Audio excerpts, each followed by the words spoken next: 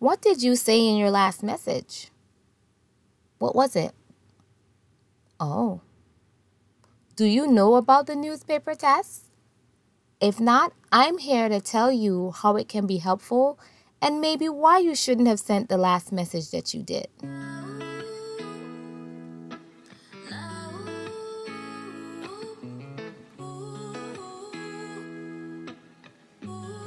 You are now listening to Miss Bruley.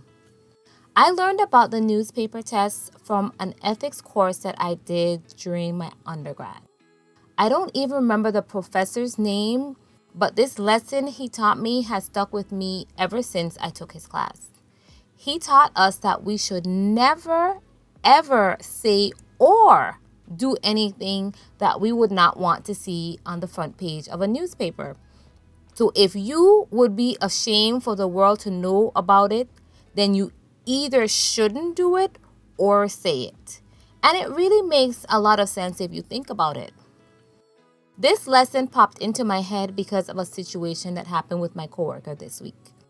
She had a friend that she said things to in confidence, and what she said ended up being sent around in screenshots. I don't know the history behind what happened. All I know is I was sitting to my desk the other day and boom, a bunch of screenshots hit my phone and my friend was like, "Isn't this your coworker?" Anyway, the things that she said and the way she engaged in that conversation was crazy to me, completely crazy. You guys out there share way too much with your friends. I cannot imagine myself doing that. It's not going to happen. But I guess the person she was talking to was a really good friend of hers. So she was very open with whoever it was. However, I think she gave out way too much information and she should have kept most of what she said to herself because now the whole island knows about it. Y'all need to understand that at any point in time, a friend can become an enemy and every single thing that you said to that person can potentially end up out on the street. Furthermore, this is the digital age. It is no longer hearsay. Your WhatsApp messages, your iMessages, your DMs, and so forth can easily be screenshot and sent around.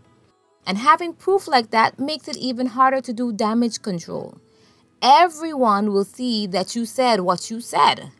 Unlike when it was hearsay, you could simply deny.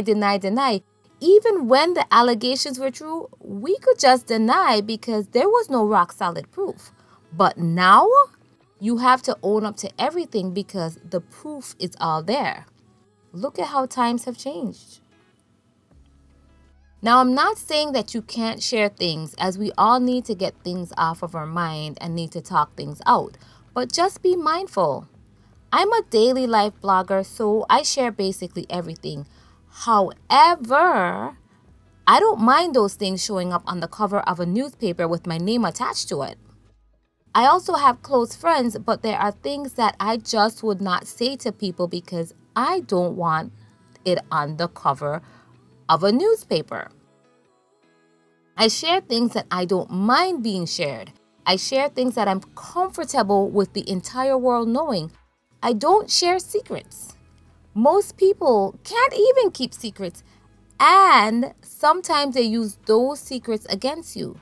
Keep in mind there are people who you can fall out with that will use all of your dirty laundry against you.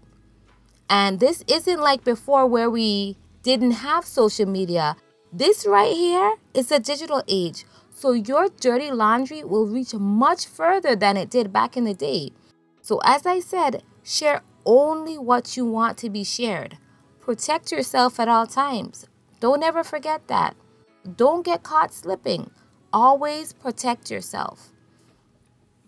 And to you people who are out there putting people's business out on the street like that, I hope karma comes and deals with you in the worst way.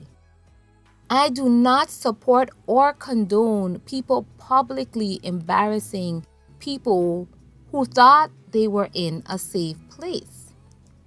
My coworker only said the things that she said to her friend because she thought she was in a place where she could express those things, where she could share those things. When people think they are in a safe zone, they are very open and vulnerable. And you are violating them and their trust. And you are letting the world know that you can't be trusted. Furthermore, you don't know the mental state this person is in. You never know how they will deal with that public embarrassment. Remember that the next time you decide to air out someone's dirty laundry. If you learn anything from this podcast today, I hope it's that 1, most people can't keep secrets. Only tell people things that you don't mind being shared. Ask yourself, do I want this on the cover of the daily newspaper? Number 2, if someone is sharing something personal with you, it is because they trust you and they think that you are a safe space for them. Do not violate that trust. There are better ways to deal with conflict in friendships than to embarrass an ex-friend like that. Anyway, as usual, I can be reached on Twitter at Miss Bruley if anyone wants to talk.